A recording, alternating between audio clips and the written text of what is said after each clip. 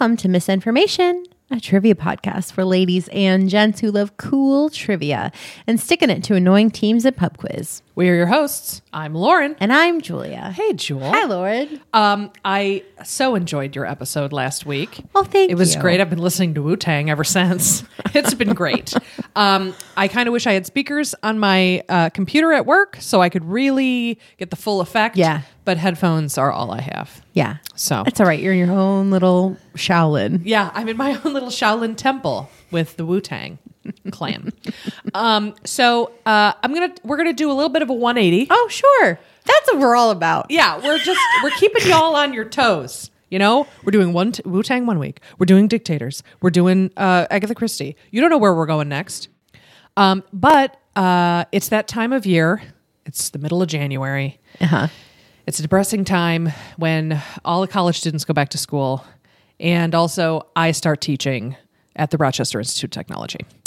And I teach museum studies. And I have a new batch of kids this year. I'm very excited. And I thought, you know what? On germs, our friend Germ's Corner Germ, suggested that we do an episode on museums. Which, how the hell have we thought of that before? How did we not do this before? We both work in museums. So today, I'm calling it Muse 101 Intro to Museums.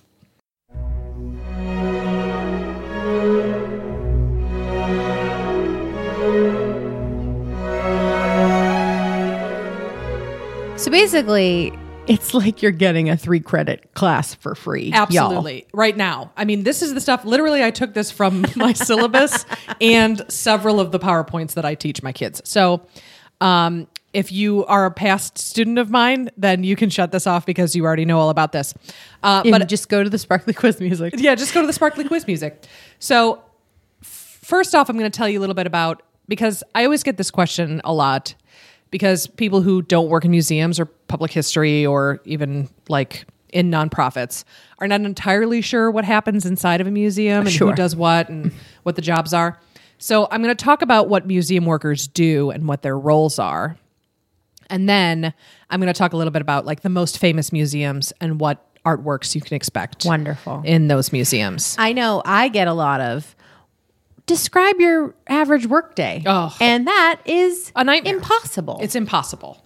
It could be anything from like lifting with your legs, not with your back, like heavy lifting, you're full of dirt and dust, to spending the entire day in front of a computer, like clacking away. Today, and everything in I'm between. touching something that is 800 years old. Yep. Is worth $1 million. And tomorrow, I'm taking staples out of paper for 8 hours. Yeah.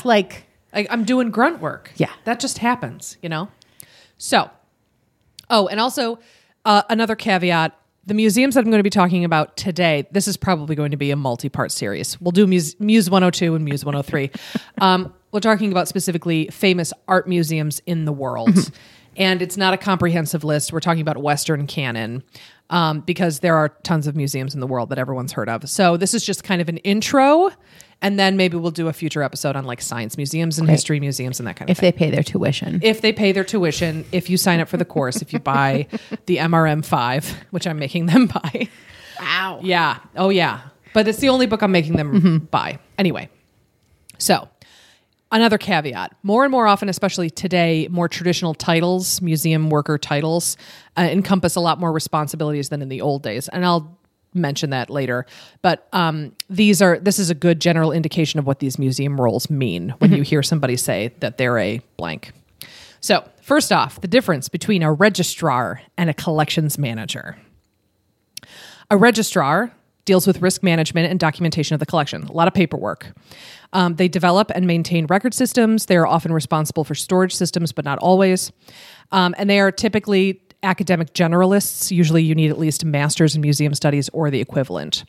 A lot of times the terms registrar and collections manager, when you're looking for jobs or when you see titles on a website, they're very interchangeable and have been in the past like 20, 25 years or so. But historically, the registrar is the paperwork person. They deal with all of the loans. They file the stuff away. They deal with like the database system. That's the registrar. Donors, yeah. All of that. The collections manager is often the hands-on component of collections care. So they move objects, they rehouse, they relocate objects, they oversee the housekeeping, cleaning, packing, and preparatory work for the objects in the collection. Collections managers usually have at least a BA, a Bachelor's of Arts, and most often you need at least a Master's in Museum Studies or the equivalent. And then you've got a curator. People always, like, that's the word that everyone knows with museums. So when I was like, I want to work in museums, people say, oh, you want to be a curator? Which is like, what? And which is weird because currently I am an assistant curator, but curators are responsible for the intellectual and aesthetic control of the collection. Often they are the driving force behind active collecting. So we need more of this in the museum. We need more, contemporary artists. We need more artists of color. We need more women artists, like that kind of thing. They develop exhibitions, they write the catalog, and they write a lot of academic papers and books and that kind of thing. And they are academic specialists. So usually these people have a PhD. They're often hired from academia specifically. And then you need at least a master's degree in a specific area of study, a specific area of art history. And often a PhD is required for curatorial departments. So a curator, while they kind of develop an exhibit and do a lot of the writing for the label copy and do almost all of the writing for the catalog, or at least like bring on other academics to write for the catalog, they are not dealing with like the design of an exhibit for the most part. I mean, they have a hand in it, but it's certainly not like they're not out there with like a compass and like measuring walls. Right. Usually. They're also not just like in their office, like with their head in between their hands, just like lovingly staring at like a watercolor painting for 8 hours a day. And if that was the case, every art historian would aspire to be a curator. I mean, that's the way it is. But, and again, you hear curator of a small history museum or curator. Like that term is also very loose right now. A lot of times a curator is a collections manager and a curator and a registrar all wrapped in one, especially in smaller institutions. But again, these are like historical, like traditional titles. Yes. And then we have the archivist. Anyway, and then we have, no, I'm kidding. An archivist, and I know you can tell me more about this, but what's your definition this of is my not job? my definition. Okay. This is the MRM5 definition. Okay. So do you want to tell them what the MRM5 means? Oh, I'm sorry. The museum registrar's like textbook, museum registration is the 5th edition. Why are you laughing at me? It sounded like you did not know the title well, of the book. It took me a second because I'm just so used to calling it the MRM5. It's the museum registrar's method book. Okay. And it is the Bible by which all registrars and collections managers deal with. And it's developed by the Association of American Museums, the AAM. So an archivist systematically identifies, selects, protects, organizes, describes, preserves, and makes available to users archival materials. They work with paper documents, photographs, maps, films, and computer records, usually, but not always, two-dimensional work. Wow, that sounds like a lot of verbs that you had in there, huh? It's like they do a lot of work, everybody. Oh, okay. This wasn't directed at me. I see. No. No. Archivists do a lot of heavy lifting, both intellectually and physically. Literally, yes. To be an archivist, you need at least a master's in library and information science. Full stop. An archivist is not, repeat after me, a librarian. And those words are not interchangeable. Although a library may have an archivist and a museum institution may have an archivist and a librarian. Yes. I'm an archivist who went to library school, but did an archives program. Yes. So I'm technically a librarian, but I don't know what a lot of librarians do. I would frequently go to my coworkers and be like, how would a librarian do this? Exactly. And I feel like a librarian would agree with you on this. Yes. That librarians and archivists we are different. We're different, but we have the same goals. Yes, exactly. They're under the same umbrella of collections care. Yes. Okay. I'm glad I did that right. I didn't like pull the plug out of your microphone. You were like, so help me Jesus. How many times do I have to tell you what an archivist does? Archivists lovingly blow the dust off of 1,400-year-old manuscripts and just stare at the pages. There's just, I know that. No, please. I'm derailing you. No, but please. there's so many, I don't know why. I don't know why. And I'm sure you've heard this too. Oh, I'm sure. The general public seems to think that librarians just read books all day. I know. What? Must be nice to just read books all day. Yeah. Well, I mean, curators, just like you said, hold their chin in their hands Yeah. and tilt their head gently that and little look at cloud. art. And they say things like, it's all about man's inhumanity to man. I knew you were going to say that. And which is part of it. I mean, sometimes you blow dust off of things, but that is so reductive when it comes to your job. So, and then we have a conservator. Yes. A conservator is extremely hands-on. Very important. They perform all invasive work on museum collections objects, including cleaning, repairing, and slowing degradation. They oversee the physical care of collections, and now most often independent contractors as opposed to staff members of a museum. There are larger museums that have conservators. I know that the Strong has a conservator, Hillary. She's great. But smaller, medium, and smaller museums, especially art museums, hire out. Yeah. Because for a lot of conservators, that makes the most sense and is the most, like, they can make a living that way. And we have a couple in our stable of conservators, and they're wonderful people who know a lot about a lot of things. Because maybe you're a place with a smaller budget and you only have the funds to be able to fix, to be able to, to do some work on one painting a year or something. Exactly. It doesn't make sense to have a person like all the time. All the time. Yes, exactly. Usually an undergraduate degree in chemistry is very helpful. Conservation, and I considered it very briefly when I was an undergrad, like, ooh, I like cleaning things. And then you had to do science. Oh, yeah. Chemistry has a lot to do with conservation. Conservation programs focus equally on chemistry as well as practical collection care and preservation techniques.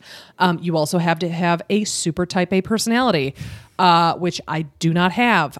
You have to be able to, there's no, that's good enough.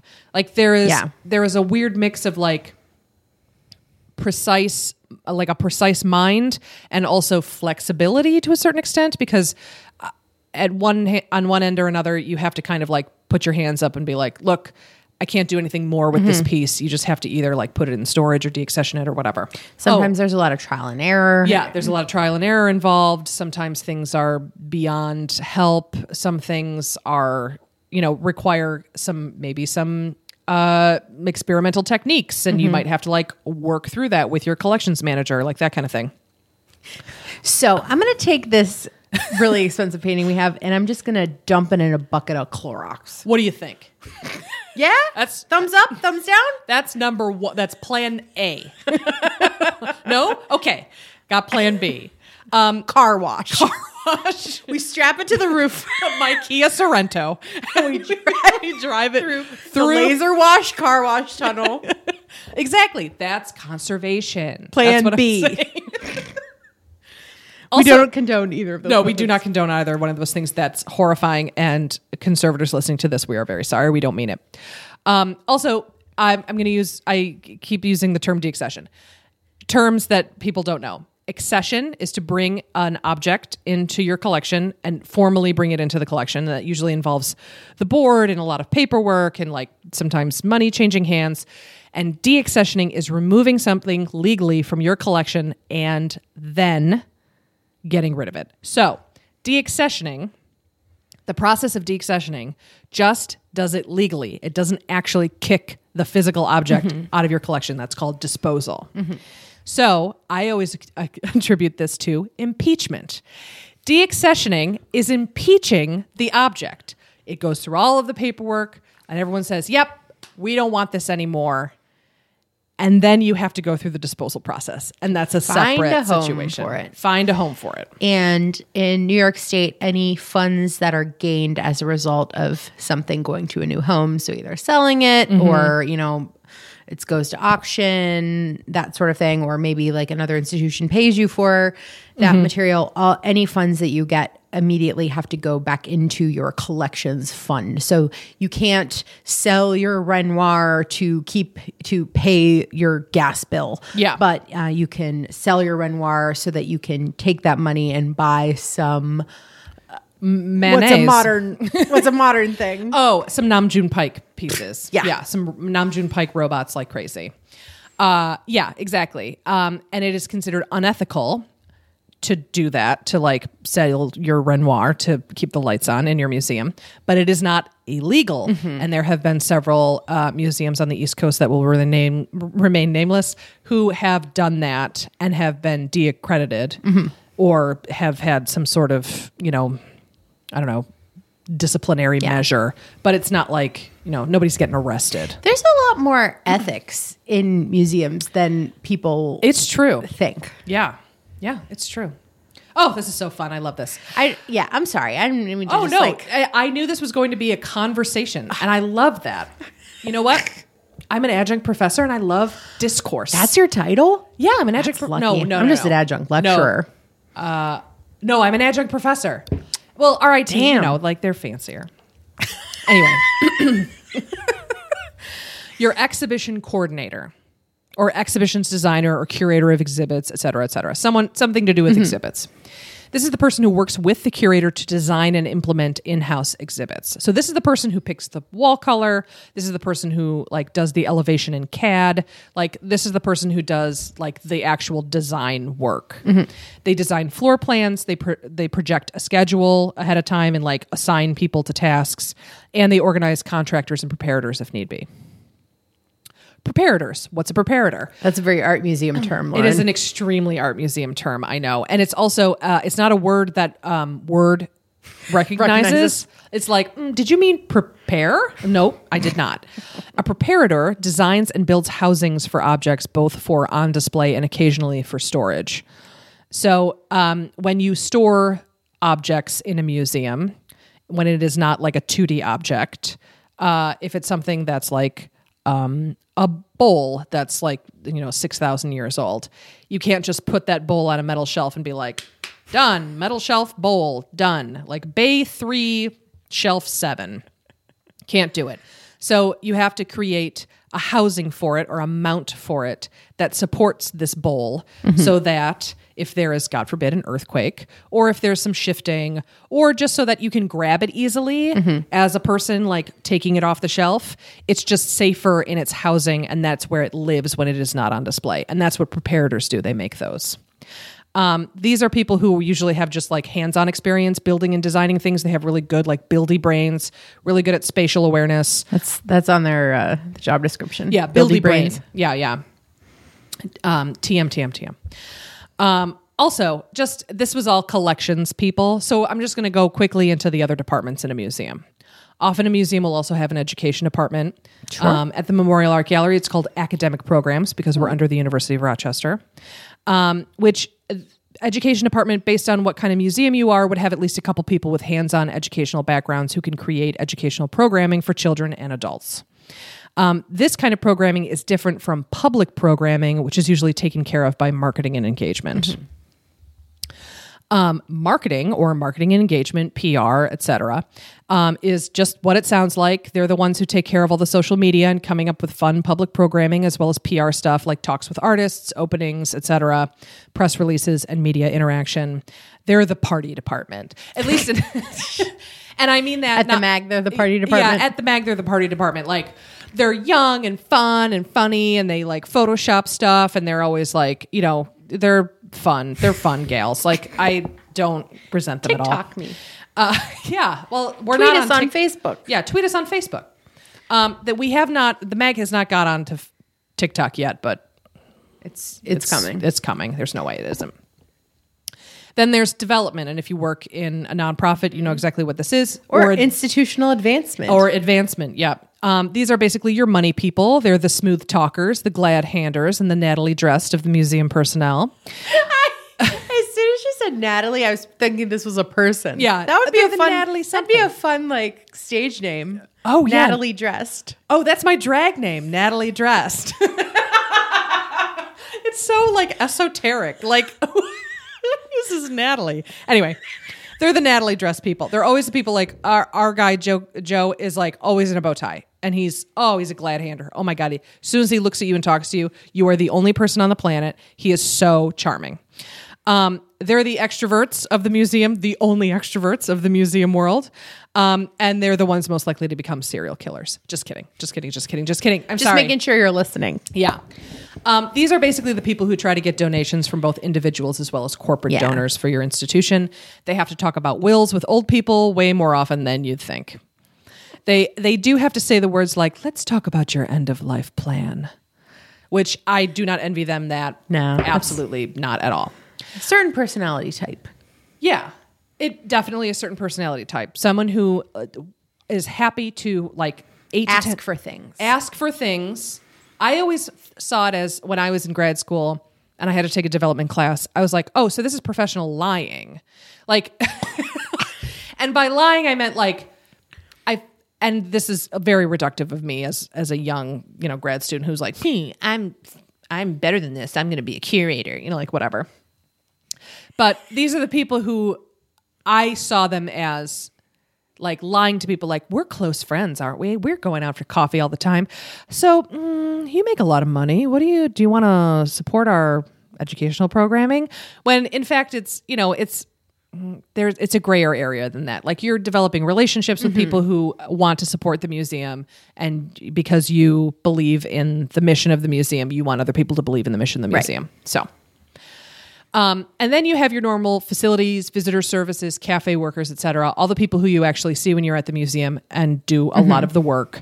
And a lot of times when museum work is very hard to get into, and this is the level where a lot of people enter, regardless of what their educational background is. Like a museum shop. Yep.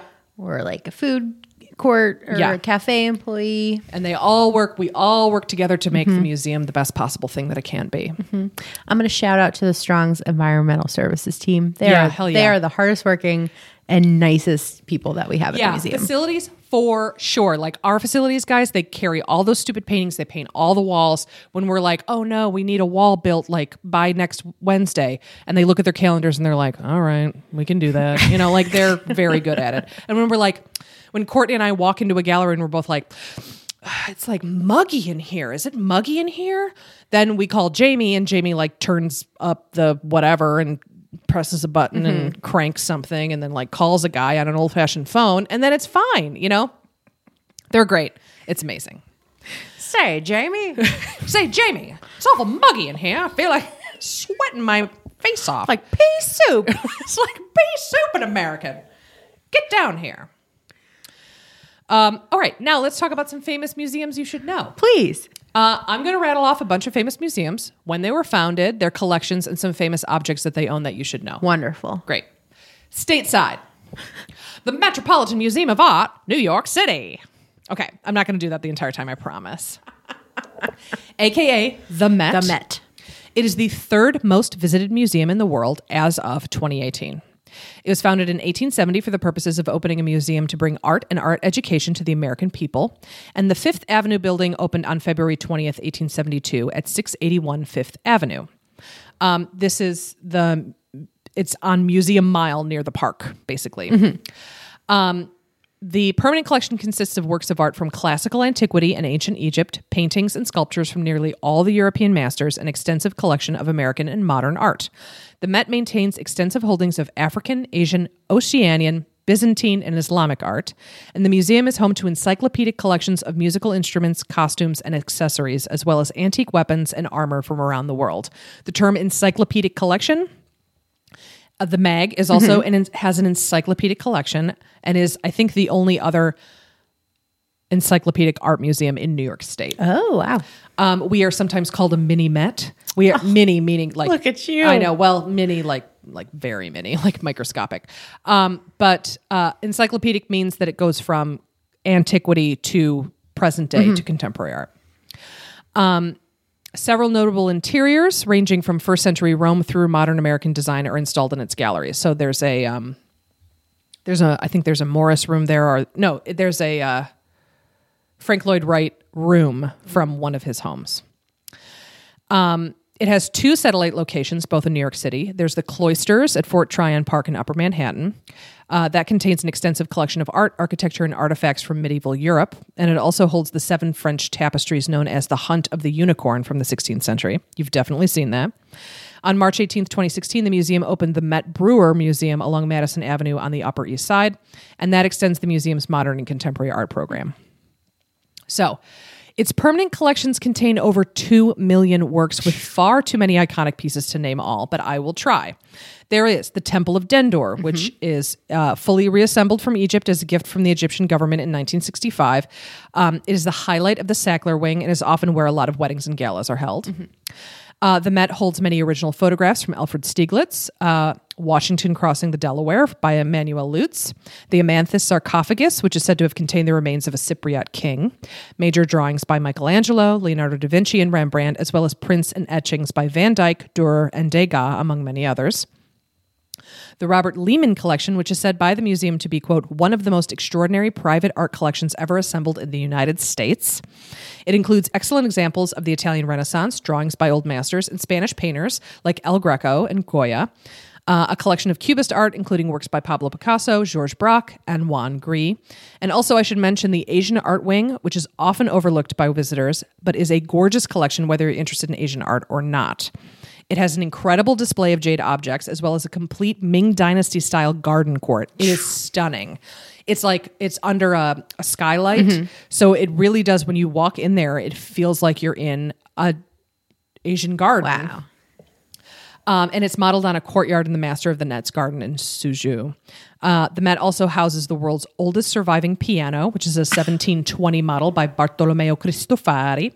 Also, I should mention the Costume Institute, which was merged with the Brooklyn Museum's collection of American costume, which was around since 1903. In 2008, they combined. It is housed in the Anna Wintour Costume Center, which opened in 2014. The Costume Institute is what puts on the Met Gala every year. P.S. The Met Gala, also known as the Met Ball, the money is just for the Costume Institute. It's crazy. It's not for the Met as a whole. It is just for the Costume Institute.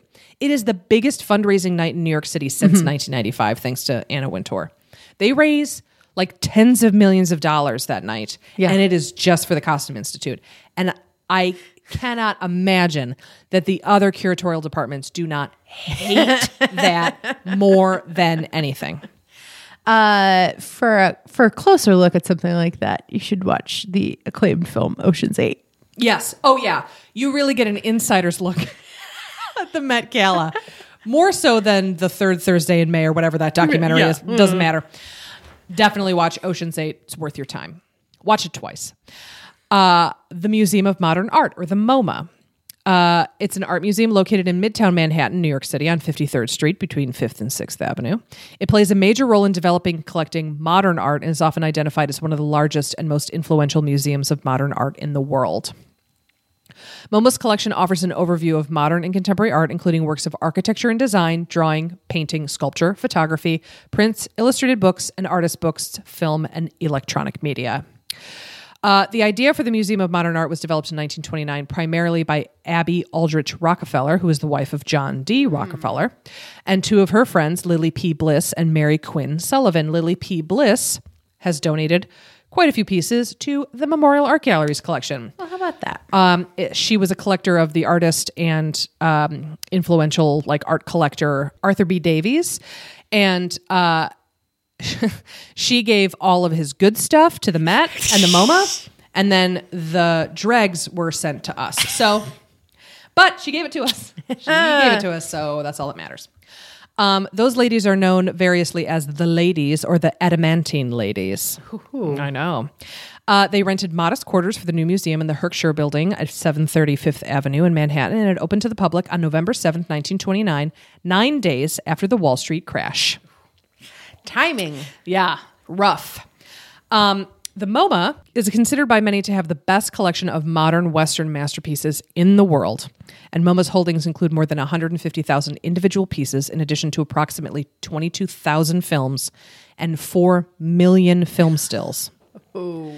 Access to the collection of film stills ended in 2002, and the collection is mothballed in a vault in Hamlin, Pennsylvania. Can you imagine being the archivist for that? That would be interesting. The collection houses such important and familiar works as the following. Salvador Dali's The Persistence of Memory, which is the Melting Clocks one. Also, side note, Salvador Dali's work consistently is very small.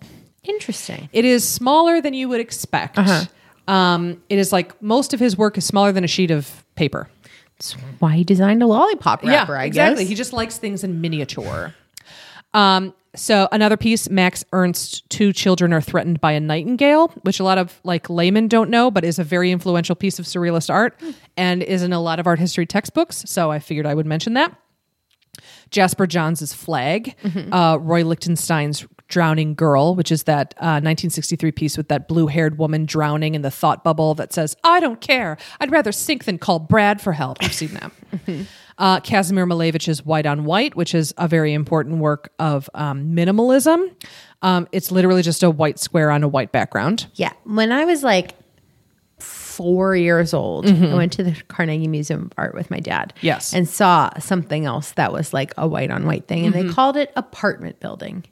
Oh, and boy. I was like, what Come the on. hell? Yeah. I mean, I get the concept of minimalism where it's just like a distillation of like concepts. Sure. Like this red string hanging from the ceiling and bolted to the floor.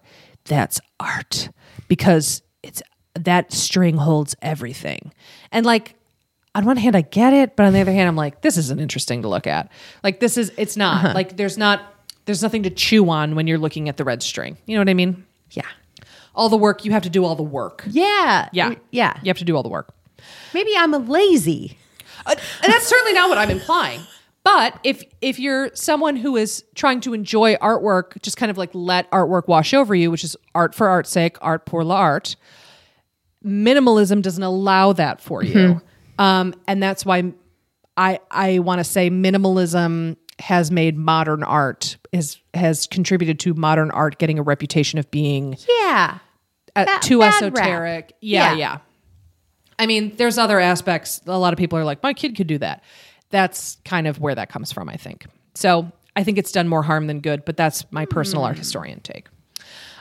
They also own one of Matisse's La Danse, The Dance, Monet's Water Lilies triptych. That's at the so MoMA. many of them. I know there's so many. So of them. many goddamn water lilies out There there. is, but this is like the big one that they put in like a room. I know he did a lot of that. Picasso's Les Demoiselles d'Avignon, which is a very influential piece, very big. I cried when I first saw it. I don't even like it like that much, like aesthetically, but I saw it so often and I wrote about it a lot in grad school. So when I turned the corner and I saw it, I was like, oh my God.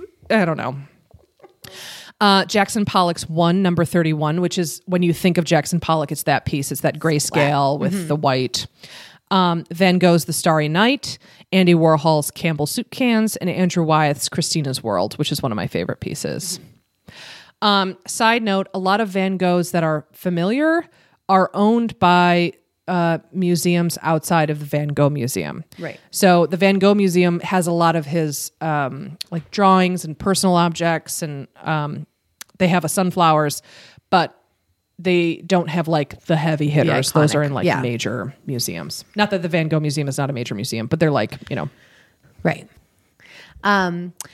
So MoMA closed for like 6 months in 2019, and their archives put out a really great interactive timeline online that is all about like the history of the museum and like has a really like a lot of great photos and audiovisual materials and pictures of artwork and stuff like that on there. It's like really, really great timeline that everybody should check out.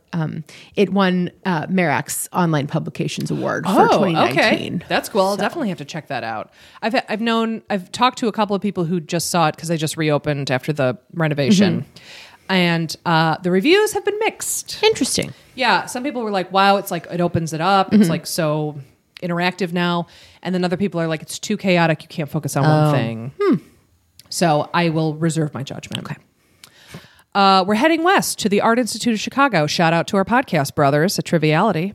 Yeah, we're going to go to there. Oh, I cannot wait to go to there. I'm going to take so many pictures. I'm going to cry in front of something. I just know it. The Art Institute was founded in 1879 and located in Chicago's Grant Park. It is one of the oldest and largest art museums in the United States. The museum hosts approximately 1.5 million people annually. Its collection, stewarded by 11 curatorial departments, is encyclopedic and includes iconic works such as Georges Seurat's A Sunday on Le Grand Jatte, which is that pointillism piece, Pablo Picasso's The Old Guitarist, which every guy in college had a picture on his wall, Edward Hopper's Nighthawks, which I'm so excited to see, and Grant Wood's American Gothic. Its permanent collection of nearly 300,000 works of art is augmented by more than 30 special exhibitions mounted yearly. Can you That's imagine? a lot of exhibitions. So many exhibitions, I can't even imagine. The most recent expansion, the modern wing designed by Renzo Piano, opened in 2009 and increased the museum's footprint to nearly 1 million square feet, making it the second largest art museum in the United States after the Met. Wow. Yeah. The Art Institute is associated with the School of Art Institute of Chicago, a leading art school, making it one of the few remaining unified arts institutions in the United States. So a little bit about the history of that. In 1866, a group of 35 artists founded the Chicago Academy of Design in a studio on Dearborn Street with the intent to run a free school with its own art gallery. The organization was modeled after European art academies such as the Royal Academy. The Academy's charter was granted in March of 1867. Also, a little side note about the Art Institute. John Hughes included a sequence in the Art Institute in the 1986 film Ferris Bueller's Day Off, which is set in Chicago. The paintings used in the 1970 Parker Brothers board game Masterpiece are works held in the Art Institute's collection. I'm sure you know that. All right, on to Europe. To Europe, you say? I say to Europe. To the Louvre. The Louvre is the world's largest art museum and historic monument in Paris, France. It is a central landmark of the city. It is located on the right bank of the Seine in the city's first arrondissement. I think my mouth is getting too big. I'm not pronouncing it right. You have to make your tiny mouth with on your the French city's first words. arrondissement. Arrondissement. Approximately 38,000 objects from prehistory to the 21st century are exhibited over an area of 72,735 square meters, which is 782,910 square feet. In 2018, the Louvre was the world's most visited art museum, receiving 10.2 million visitors. The museum is housed in the Louvre Palace, originally built as the Louvre Castle in the late 12th to 13th century under Philip II. Remnants of the Louvre. How am I supposed to pronounce it? Louvre? Louvre. Okay. I'm just going to say Louvre. Remnants of the fortress are visible in the basement of the museum. It's called the Keep. Cool. The original part that you can go visit there. That's really awesome. neat. It's like you walk into this like stone section and there's this big round keep there, and like they know what the medieval So it's just look like instantaneously you're just like in a medieval castle basement. That's cool. I love that. The museum opened on August 10th, 1793 with an exhibition of 537 paintings, the majority of the works being royal and confiscated church property. Yeah. The collection was increased under Napoleon and the museum was renamed Musée Napoléon, but after Napoleon's abdication, many works seized by his armies were returned to their original owners. The collection was further increased during the reigns of Louis XVIII and Charles X, and during the Second French Empire, the museum gained 20,000 pieces. The collection is divided among 8 curatorial departments: Egyptian antiquities, Near Eastern antiquities, Greek, Etruscan, and Roman antiquities, Islamic art, sculpture, decorative arts, paintings, and prints and drawings. Let's talk about the pyramid. Architect I.M. Pei was awarded the project and proposed a glass pyramid to stand over a new entrance in the main court, the Cour Napoléon. The pyramid and its underground lobby were inaugurated on October 15th, 1988, and the Louvre Pyramid was completed in 1989. And the second phase of the grand plan, the Pyramid Inversée, or the inverted pyramid, was completed in 1993. Yeah, that's the upside down one in the other courtyard. The Louvre has 2 satellite museums: Louvre Lens in Lens, France, that was opened in 2012, and the Louvre Abu Dhabi, which opened in 2017. Famous works of art, there's too many to count, but I'm going to start. Go for it. Include the Venus de Milo, the Nike of Samothrace, also known as the Winged Victory, Bernini's bust of Cardinal Richelieu, the Mona Lisa, of course, but also all the Da Vincis from the Da Vinci Code movie, like Every Da Vinci Again, the Code. Mona Lisa is also so much smaller than you think. And So much it's smaller. annoying how popular it is, because what it is now is it's like in its own little like glass cage on a wall, and you can't just go look at it because there are 17,000 tourists in front of you all trying to get their selfies in front of the Mona Lisa, which is not an impressive painting. No, it's not. And it is. It is because it's Da Vinci, and his like treatment of flesh is so beautiful, but you can see that treatment in any number of his religious paintings. So the fact that, if it wasn't for Picasso and the fact that it was stolen from the Louvre in the early 20th century, it would not be as big of a deal as it is now. But there you have La it. Joconde. La Joconde, the Mona Lisa. The Da Vinci works that are at the Louvre. Yeah. Virgin and Child with St. Anne, St. John the Baptist, and Madonna of the Rocks. Also, Jacques-Louis David's The Coronation of Napoleon. It's huge. That's a huge piece. massive. David works in a very large scale. He is not, he's not Dali on that. Like his pieces are like super well lit, and his bodies are like very dynamic, and his eyeballs are enormous. Like everyone's like surprised. There's two versions of that. The one is at the Louvre and the other is at Versailles. And it's basically the identical painting, except in one, his robes are red, and the other, his robes are blue. Yeah. And he did all of it. Enormous. It's like I wouldn't be exaggerating that much if I said it was like the size of a swimming pool. Like, Oh yeah, absolutely. Yeah. For more on David, which is very interesting, and just about the French Revolution and his like obsession with Napoleon and his life and all of this stuff, Simon Schama's Power of Art about David and his painting, The Death of Marat, is fantastic. So I highly recommend that. You might be able to get it on PBS or the BBC. Géricault's The Raft of the Medusa. That's also there. Delacroix's Liberty Leading the People, very famous. Also, the Code of Hammurabi is there, as well as Ingres' The Velpissant Bather, and Vermeer's The Lace Maker and the Astronomer. So beautiful. Also, Vermeer tends to work on a smaller scale as well, but they're like jewels. They're so stunningly beautiful. Last time I was in Paris with my mother, Please. There was a Vermeer exhibition that it was like the largest one in the world that had gathered all of the, all of the, as many as they could of the extant paintings of Vermeer, and had them all in one location, and then had like paintings by his contemporaries. So like a lot. Wow. Sorry. I'm just stealing your podcast. I don't care. Right now. No, please. It was a lot of stuff where like there were only so many things to paint pictures of. Yeah. So this lady was in the studio playing the piano, and then that guy saw his painting of her playing the piano, and he thought, well, I might like to paint a painting of that lady playing the piano. And so they had a lot of like side by side comparisons of like, okay, well, here's Vermeer's work, but then like here's this guy's work, and here's this guy's work, and you could tell that he copied off of this guy. It was really, really, really interesting. It's super interesting how like the studio system kind of like it's like I don't know. It just kind of like branches off of each other, and everyone's kind of looking back to somebody else or their teacher or like their friend. It's cool to see. And when curators kind of like make note of that and make that available to the viewer, even the layman viewer, it's cool to see. And it kind of helps you to understand like what the art world was like during that time period. And even now, like the idea of this influential like branching off is really cool to see. Cool. We probably looked at the same Vermeers because I saw the Vermeers at the Rijksmuseum, and I was like totally into it. Look at us. All right. The Prado, also known as officially known as the Museo Nacional del Prado, is the main Spanish national art museum located in central Madrid. It is widely considered to have one of the world's finest collections of European art. This is true. Dating from the 12th century to the early 20th century. My stamp of approval. It is based on the former Spanish royal collection and the single best collection of Spanish art, including the most extensively represented artist, which is Francisco Goya. It was founded as a museum of paintings and sculpture in 1819, and it also contains important collections of other types of work from other European countries and some American, but not a lot.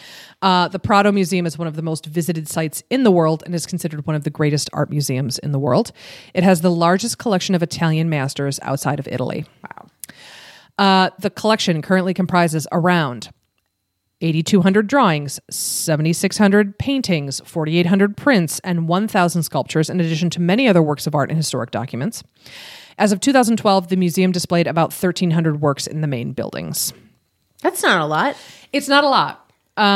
So they're really spreading their stuff out in a major way, which is great because it lets things breathe. Like you can't like pack stuff on. Examples of the collection include Bosch's The Garden of Earthly Delights and the Haywain triptych. And my famous and my favorite Flemish artwork, which is The Triumph of Death by Peter Bruegel the Elder. Most notably, these paintings that I just mentioned are Netherlandish Flemish pieces that are not housed in Low Country museums. Also, Velázquez's Las Meninas, which is probably the most famous piece in the collection. The Spanish love Las Meninas. It's very influential. What is that? It's the little like princess girl like looking in the mirror, and she has her like ladies in waiting around her, and there's like a man in the far back. It's got great perspective. There's a great vanishing point. It's an important piece of art historic work. The Descent from the Cross by Roger van der Weyden, Caravaggio's David and Goliath, Peter Paul Rubens' The Judgment of Paris and the Three Graces, and Goya's The Dog, the 3rd of May, 1808, and Saturn Devouring His Son, which is that one of the guy like wildly like munching on a baby. It's a great piece.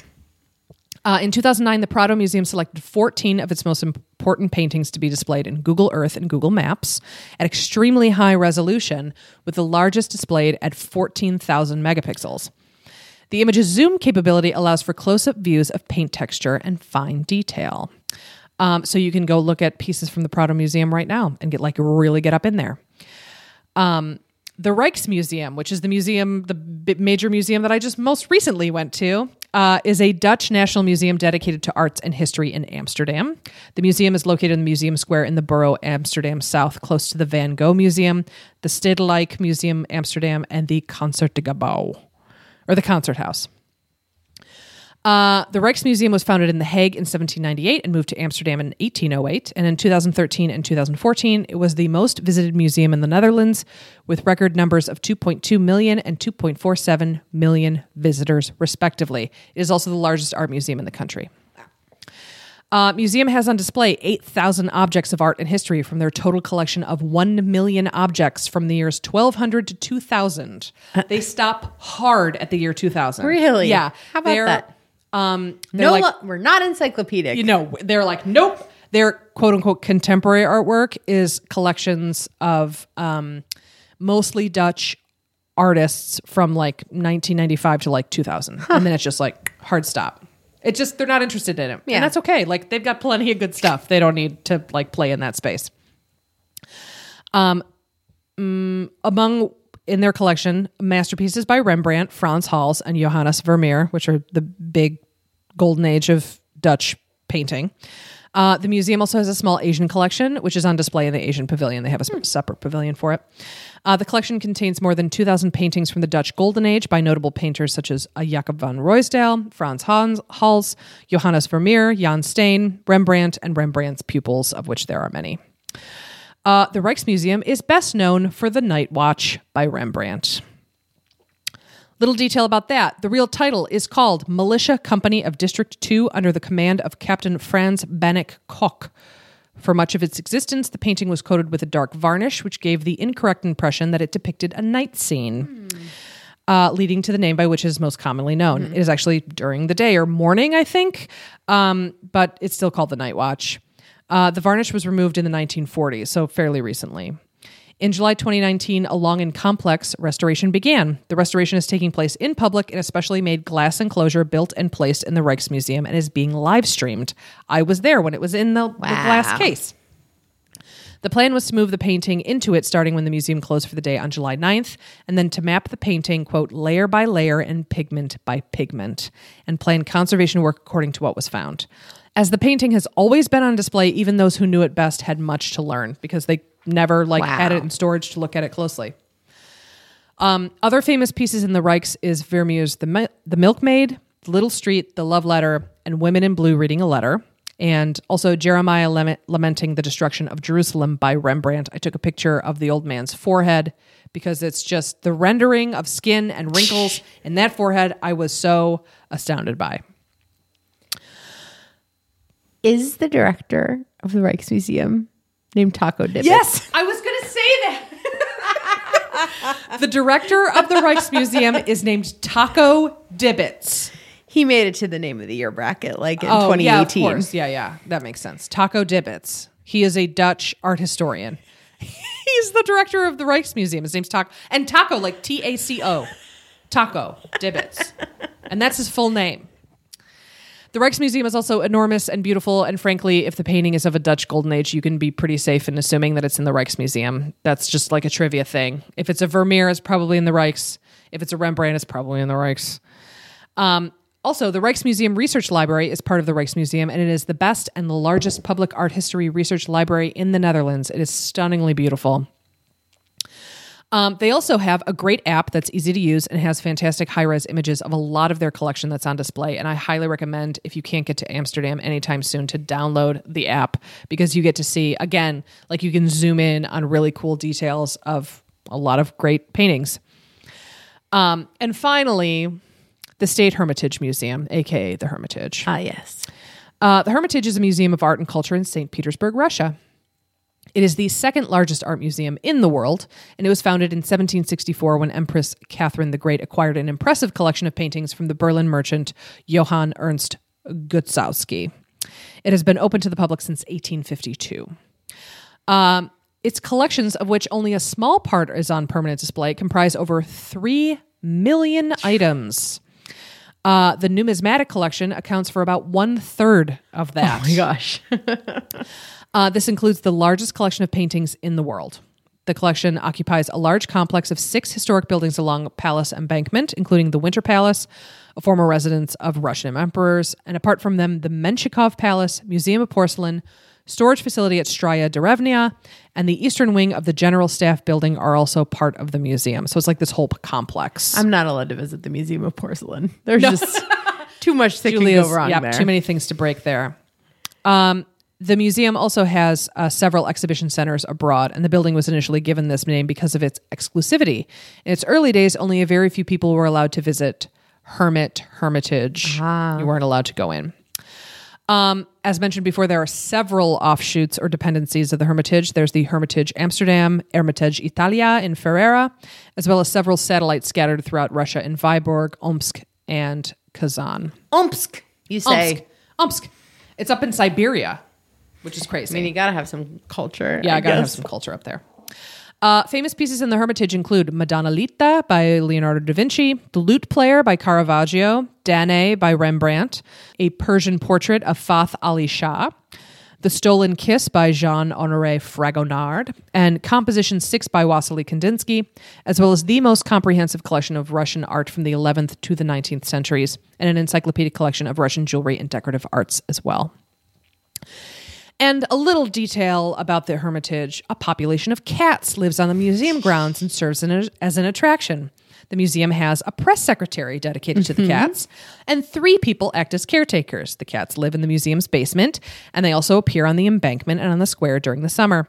In previous eras, they roamed throughout the museum galleries. It's a good idea. Yeah, I mean, there's to mice catch is the a mice. problem. Yeah.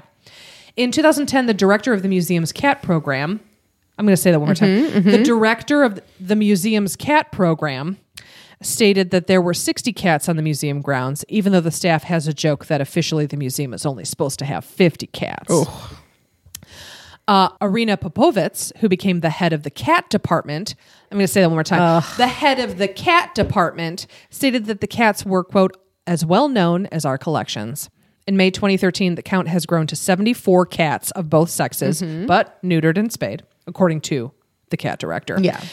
There are kitchens, with a plural, for preparing their food. Quote, they all have different preferences. Oh my God. And they even have a small hospital for the cats in I the think you can Hermitage. also donate money to adopt a specific one. You can adopt a cat and you get a letter written by it. Thank you so much. Meow, meow, and a paw print and all that 4 stuff. mice this week. Eaton's good. Eaton's good. Yeah, those are the most like spoiled. Eaton's good in the paper- Japanese department. Yep. So that was my quick and dirty on museum work Very and good. museums.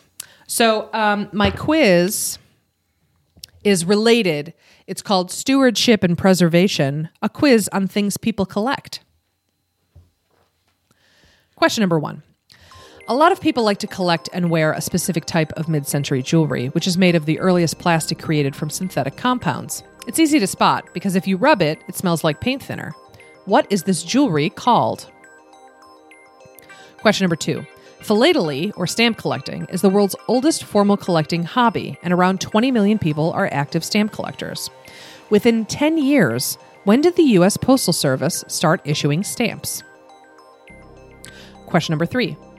Early baseball cards are worth a mint today, but you could get them easily in the early 20th century 2 ways: in packages of tobacco products, and what other more family-friendly product? Question number 4. Sneakerheads, or sneaker collectors, really got the hobby going in a major way in the mid-'80s, when Nike released a brand to the public that was originally made just for the biggest basketball player of all time. What is the name of these highly coveted sneakers? Question number 5. Despite a name that implies mystery, or maybe Katy Perry, this comic book publisher is holding its own against juggernauts DC and Marvel, with recognizable comics such as The Mask, Sin City, Hellboy, and maybe less recognizable ones like The Amazing Screw-On Head, Dr. Giggles, and Fat Dog Mendoza. What publisher am I talking about?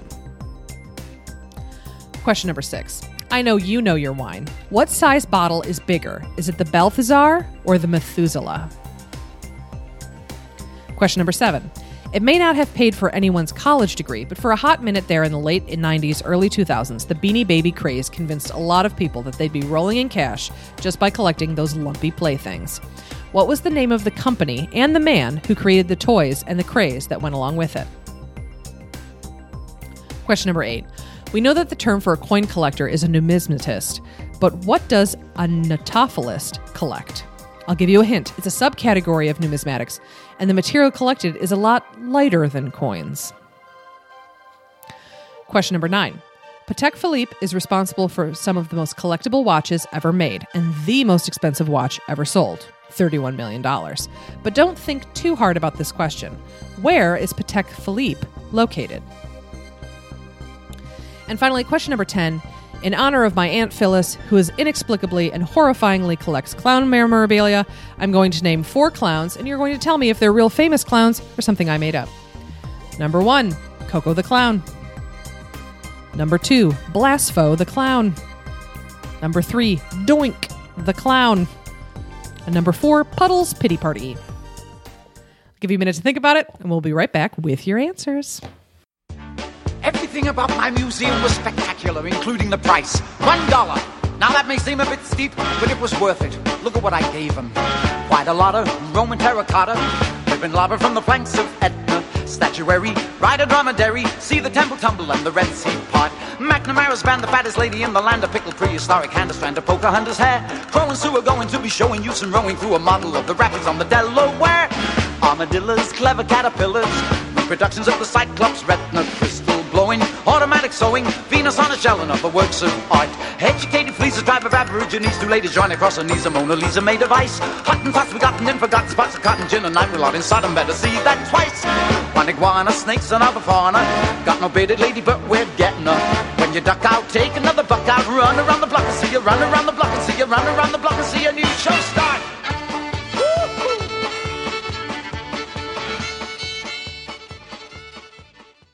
Wonderful. Thank you. Wonderful. Thank you. I always ask my students, first day, I say, what do you collect? And then we talk about collecting. And that's how we get into it. Nothing. No, actually, I was expecting a lot of kids to be like, I don't collect anything. But a lot of them were like, oh, I collect this. I collect this. It was weird. I got more out of it than I thought I was going to. All right, question number 1. A lot of people like to collect and wear a specific type of mid-century jewelry, which is made of the earliest plastic created from synthetic compounds. It's easy to spot because if you rub it, it smells like paint thinner. What is this jewelry called? Is this Bakelite? It is Bakelite. Bakelite was developed by the Belgian-American chemist Leo Baekeland in Yonkers, New York in 1907 and patented it in 1909. The creation of a synthetic plastic was revolutionary for its electrical non-conductivity and heat-resistant properties in electrical insulators, radio, and telephone casings, and such diverse products as kitchenware, pipe stems, children's toys, and firearms, as well as jewelry. Its chemical name is polyoxybenzyl-methyl Langley colon hydride. That's 36 letters long. There's also a Bakelite museum in Somerset, England. Oh, wonderful.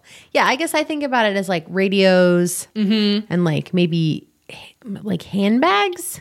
Yeah, there are handles for handbags. Yeah. It was so instead of tortoiseshell, which was very expensive, you could get a Bakelite handbag handle, and that was like, it looked enough like tortoiseshell. Yeah, it was like a cheaper alternative to tortoiseshell. Question number 2. Philately, or stamp collecting, is the world's oldest formal collecting hobby, and around 20 million people are active stamp collectors. Within 10 years, when did the U.S. Postal Service start issuing stamps? It's a great question. 1800. Ooh, it's 1847. Ooh, okay. Which is later than I was expecting, Yeah. too. Congress authorized United States postage stamps on March 3rd, 1847, and the first general issue postage stamps went on sale in New York City on July 1st of that year.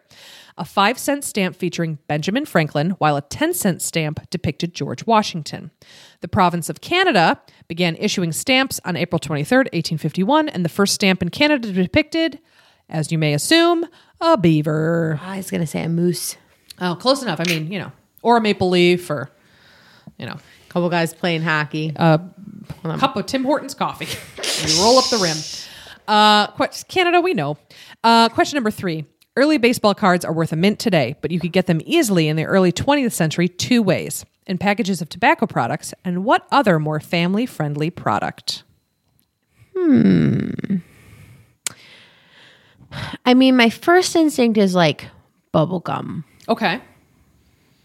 I mean, Chewing gum. Say chewing gum. I'll give it to you. It's candy in general. Okay. Yeah. The most famous card and the most expensive for the grade, just so you know, is the Honus Wagner from the American Tobacco Company T206 white border set in 1909. From Pittsburgh. Honus Wagner from Pittsburgh, and played for the Pirates. The most famous T206 Honus Wagner is the, quote, Gretzky T206 Honus Wagner card. It's called that because its most famous owner was Wayne Gretzky, who purchased it in 1991 for $451,000. What? Just you wait. It's changed hands a lot since then, but it was most recently sold in 2016 to Arizona Diamondbacks owner Ken Kendrick for a record $3.12 million. That's crazy. And here's the craziest part. That's not the only Honus Wagner card you can get. Like, it's still rare. I mean, don't get me wrong, but it's not like it's the only one in the world. There are other Honus Wagners, but apparently this one has like, the texture is weird. Like the printing process was like strange about it. So it's like the only one of that kind, I guess. Collecting and is you so just strange. think about like how many of these got thrown away. Oh yeah. People just like balled it up in their fist after they smoked all their cigarettes. Like my dad used to have a really big baseball card collection. And then when he went to Army, his mother just threw everything away. My dad's mom threw all of his baseball cards away. Yeah. That's just millions of men in this country just shake their fists at their sky at their dead mothers. And they're like, how dare you throw all my baseball cards away? Question number 4. Sneakerheads, or sneaker collectors, really got the hobby going in a major way in the mid-'80s when Nike released a brand to the public that was originally made just for the biggest basketball. Basketball. The basketball. Oh my God, that's the only thing I can say is South African. That's not South Africa. The biggest basketball player of all time. What is the name of these highly coveted sneakers? These Air Jordans. They are Air Jordans. Good. I'm glad you weren't like the Air Jordan F. Dot. Oh no, there's so many of them. They more recently, like in the past 10 years, there was the Air Force ones. That's the big one. There are a stupid amount of different kinds of Air Jordans out there now. They're always released to a ton of fanfare. The Air Jordan line has also been associated with many riots, assaults, robberies, and murders. Yeah, it's tough. Check out the doc Sneakerheads with a Z on Hulu for more information about this. Zneaker. Yeah, Sneakerheads. For more information about this insane hobby. Question number 5. Despite a name that implies mystery or maybe Katy Perry, this comic book publisher is holding its own against juggernauts DC and Marvel with recognizable comics such as The Mask, Sin City, Hellboy, and maybe less recognizable ones like The Amazing Screw-On Head, Dr. Giggles, and Fat Dog Mendoza. Ugh. What publisher am I talking about? I'm going to go get a Fat Dog Mendoza tattoo tonight. Please don't. I don't know what I'm not it means. going to. I don't know who that is. Bad. Yeah. Is it Dark Horse? It is Dark Horse. Dark Horse Comics. Founded in 1986, they have most recently acquired the rights to make comic book adaptations of many popular films and series, including Indiana Jones, Predator, RoboCop, The Thing, Star Wars, Terminator, Buffy the Vampire Slayer, and its spinoff Angel, amongst others. Question number 6. I know you know your wine. What size bottle is bigger? Is it the Balthazar or the Methuselah? The Methuselah. No. Come on. There's so many. I know there's so many. It's the Balthazar. The order is as follows from smallest to largest. Standard, Magnum, 2X Magnum, Jeroboam, Methuselah, Salomon Tsar, Balthazar, and the largest at 15 liters, the Nebuchadnezzar. Yeah. Question number 7. It may not have paid for anyone's college degree, but for a hot minute there in the late 90s, early 2000s, the Beanie Baby craze convinced a lot of people that they'd be rolling in cash just by collecting those lumpy playthings. What was the name of the company and the man who created the toys and the craze that went along with it? TY. Yep, that's Ty Inc. Beanie Babies began to emerge as popular collectibles in late 1995 and became a hot toy, as you and I both remember vividly. The company's strategy of deliberate scarcity, producing each new design in limited quantity, restricting individual store shipments to limited numbers of each design, and regularly retiring designs created a huge secondary market for the toys and increased their popularity and value as a collectible. Ty systematically retired various designs, and many people assumed that all, quote, retired designs would rise in value the way that early retirees had. Mm-hmm. The craze lasted through 1999 and slowly declined after the Ty Company announced that they would no longer be making Beanie Babies and made a bear called The End. Sometime after the original announcement that the company would stop production, Ty asked the public to vote on whether the product should continue. And fans and collectors voted, quote, overwhelmingly to keep the toys on the market. I mean, literally like 6 months later, they were like, I don't know, should we bring them back, guys? So dumb. At the height of popularity, people would flip beanies at as much as tenfold on eBay, and some collectors insured their purchases for thousands of dollars. Ty Inc. is the first toy company to use a website as like a marketing thing. They would put it on their tags like, visit our website with like 3 exclamation points. In Comic Sans. Yeah, in Comic Sans. And like in late 1995, like 1.6% of people were on the internet. So they were like the first to kind of like really break into the internet as a marketing tool. So it's kind of cool. One of the podcasts that I look forward to most often is called History of the 90s. It's Kathy Kinzora. It's very good. It comes out every 2 weeks. She did an episode on Beanie Babies recently and gets like real into it and like uses like footage of people getting interviewed at the time and people that were like big in the buying and selling and all that stuff. I'm so fascinated by it. Yeah. I watched like a 20-minute documentary on YouTube about it and I was like, I need to know more about these people and what they're doing now. Because I knew there were a bunch of kids that I went to school with whose parents were like, this is what we're going to retire on is Beanie Babies. It's unbelievable. Unbelievable. I can't believe it. Okay. Question number 8. We know the term for a coin collector is a numismatist, but what does a notopholist collect? I'll give you a hint. It's a subcategory of numismatics, and the material collected is a lot lighter than coins. Will you spell that for me? Notaphiilist. That's paper money. It is paper money. Money orders are also a popular collection items, especially in the UK for some reason. Yeah. Also, paper money and checks. One time I bought something on eBay from France and they accepted a check and it was like 3 months later, I was like, they still hadn't cashed it. And I like emailed them and I was like, hey, did you get that check? Please check it. Could you? And they were like, oh, I got it, but I don't want to cash it because I want to keep it. Like they wanted to keep my American check as like, what?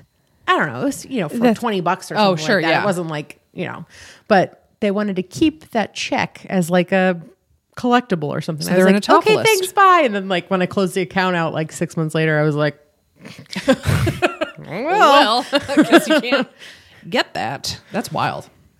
Question number 9. Patek Philippe is responsible for some of the most collectible watches ever made and the most expensive watch ever sold, $31 million. But don't think too hard about this question. Where is Patek Philippe located? is it America? They make watches. Is it Switzerland? It is Switzerland. Founded in 1851 by Polish watchmaker Antoni Patek. Patek Philippe is one of the oldest watch manufacturers in the world, with an uninterrupted watchmaking history since its founding. One of the company's slogans is, "You never actually own a Patek Philippe. You merely look after it for the next generation." Barf. I know, right? Okay, and finally, question number 10. In honor of my Aunt Phyllis, who is inexplicably and horrifyingly a collector of clown memorabilia, I'm going to name 4 clowns, and you're going to tell me if they're real famous clowns or someone I made up. All right. Number 1, Coco the Clown. Real. Yes, he is arguably the most famous clown in the UK during the middle decade of the 20th century. He has an OBE, or had an OBE. Wow. Blasfo the Clown. Fake. It is fake. I made it up. Doink the Clown. I think that's fake. No, it's real. He was a wrestler portrayed by Matt Bourne, who debuted the Doink persona in the World Wrestling Federation in 1992. And finally, number 4, Puddle's Pity Party. He is real. Oh, he is so real. He participated in season 12 of the reality series America's Got Talent. He advanced to the quarterfinals before being eliminated, and in January 2019, Puddles began a headlining act residency at Caesars Palace in Las Vegas, and The Strong had him. Yeah, he was the main event for one of the play balls that we had. So he's basically a 7-foot tall man who dresses like a Rigoletto clown, like totally like white everything, white like face a paint, full white Pagliacci. clothes. Yeah, and he has a voice like an opera singer. Yeah, a beautiful baritone. Yeah. Yeah. But his name is so dumb. It's so weird. I guess he was like he was in a band and like was an entertainer, and then he started the Puddles the Clown thing, and then it just blew up, I guess. It's wild. So clown memorabilia. We would go over to her house and oh my God, there are clowns everywhere. No thanks. Hey, Aunt Phyllis. She doesn't listen to this podcast. All right. So I know you guys have been waiting with bated breath. You're like, yeah, museums. Let's get to our favorite part of the whole thing. Germ's Corner. Oh, yes. Tonight, I have the privilege of reading the next trivia piece about Hawaii from Germ. Germ says, some people are obviously from Hawaii. Obama, Bruno Mars. Some people are obviously from Hawaii. Sorry. No, it's fine. Jason Momoa, Nicole Scherzinger, but other notable people born in Hawaii include Bette Midler, Lauren Graham, Timothy Oliphant, and Nicole Kidman. He also says, pro tip, in Hawaii, the term Hawaiian is reserved for people of indigenous or Polynesian ancestry. So if you are, quote, from the state of Hawaii, we use the term from Hawaii. For similar reasons, we don't really say Hawaiian pizza or Hawaiian shirt. And Germ, I can say that for the first time ever, I can agree with this and commiserate, because I hate it when people say buffalo wings, because they're just chicken wings. We would never say in Buffalo, oh, I want an order of buffalo wings. We're here. Mm-hmm. You're in the town. They're chicken wings. Anyway, thank you, Germ. Thank you, Germ. Everybody. Thanks so much for listening to my very long episode about museums. Let me know what you think. Please rate, review, and subscribe. And tell a friend. Yeah. And thanks so much for listening this week, guys. We'll catch you next time. Bye. Bye-bye.